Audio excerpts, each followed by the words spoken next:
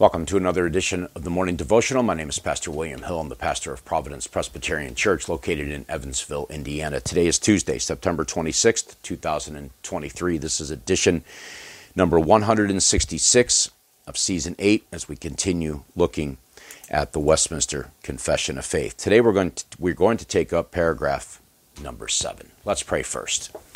Our Father in heaven, as we continue our study of the Lord's Supper, we pray that your Spirit would help us and strengthen us as we seek to understand this most important sacrament that the Lord, your Son, our Savior, gave to us.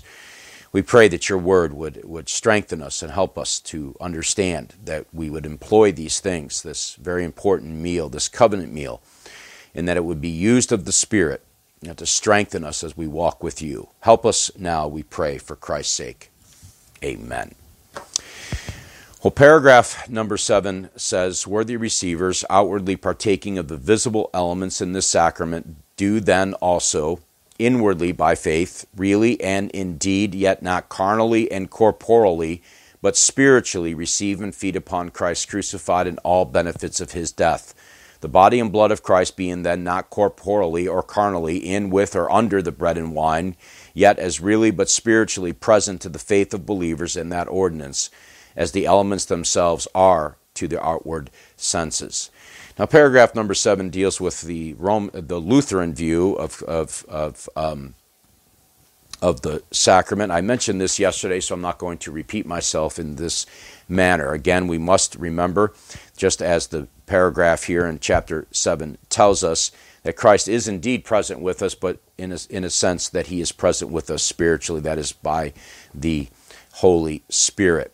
The paragraph begins with the statement, "Worthy receivers, outwardly partaking of the visible elements in this sacrament, do then also inwardly by faith, really and indeed, yet not carnally and corporally, but spiritually receive and feed upon Christ crucified." Now, we've talked already about what it means to be a worthy receiver of the Lord's Supper, and we did that using Shorter Catechism question number 97. "It is required of them that would worthily partake of the Lord's Supper that they examine themselves of their knowledge to discern the Lord's body, their faith to feed upon him, of their repentance, love, and new obedience, lest coming unworthily they eat and drink judgment to themselves." Now, it is true, of course, that none of us are worthy in and of ourselves to be at that meal. We are invited by Christ because we have a great need of it, as it represents for us the forgiveness of sin that is presented to sinful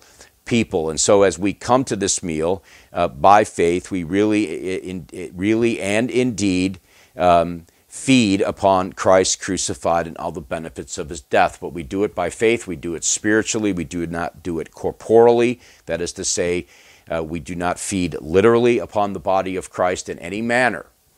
These are symbols. They represent that which they point to, and that is Christ and him crucified.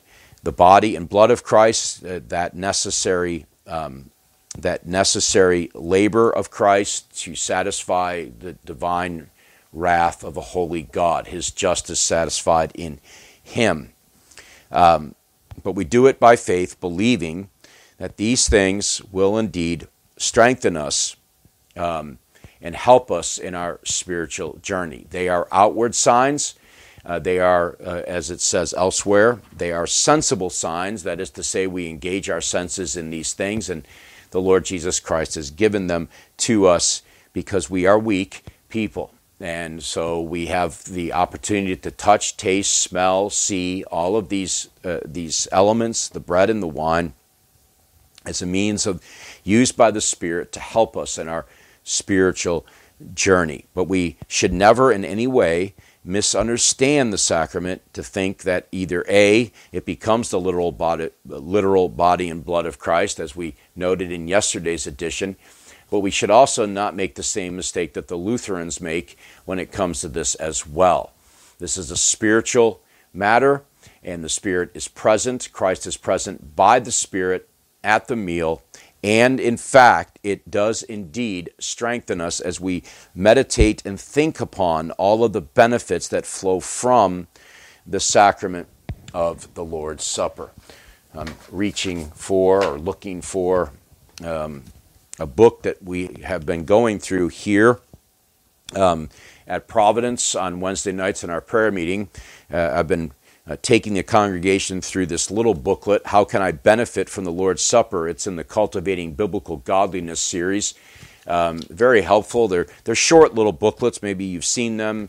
This one has 38 pages, but there's many different topics that this series is dealing with. This is one of them. How can I benefit from the Lord's Supper? I commend it to you, but I've been taking the congregation through this little booklet to help them see that there are real benefits to the meal that we participate in, whether you do it weekly, monthly, however it is your church celebrates this sacrament. But remember, it is not a corporal or carnal thing. It is not a literal thing in the sense in which Christ is truly, really bodily present. But we receive these things by faith in trusting that the Spirit of God is going to bless these things to the hearts and minds of God's people. And so, as you think upon the benefits of this meal, maybe using this little booklet that I have mentioned, you will find great strength and great hope as you journey as a Christian in this world, as you pilgrim to your heavenly rest. The Lord's given it to us to nourish us spiritually in these matters, and we lay hold of them, and we trust by faith that the Spirit of God will nourish and strengthen us as we seek to walk with Him. Well, I trust these times are helpful. If you have any comments or questions, you can leave me a note. The way to reach me is there before you on the screen. And so until the Wednesday edition, when we complete chapter 29, and then I will take a break just a couple days. There will be no devotional Thursday and Friday of this week, just wrapping up chapter 29. And then the beginning of the new week, we will begin chapter number 30. I'm also thinking through what to do for season 9. I have some ideas I'm kicking around. But if you have any suggestions, you can use that same information to contact me. Go ahead and send me an email, and I'll consider whatever suggestions I may receive. And so, until Wednesday, may the Lord help you today. May you walk in His ways. God bless.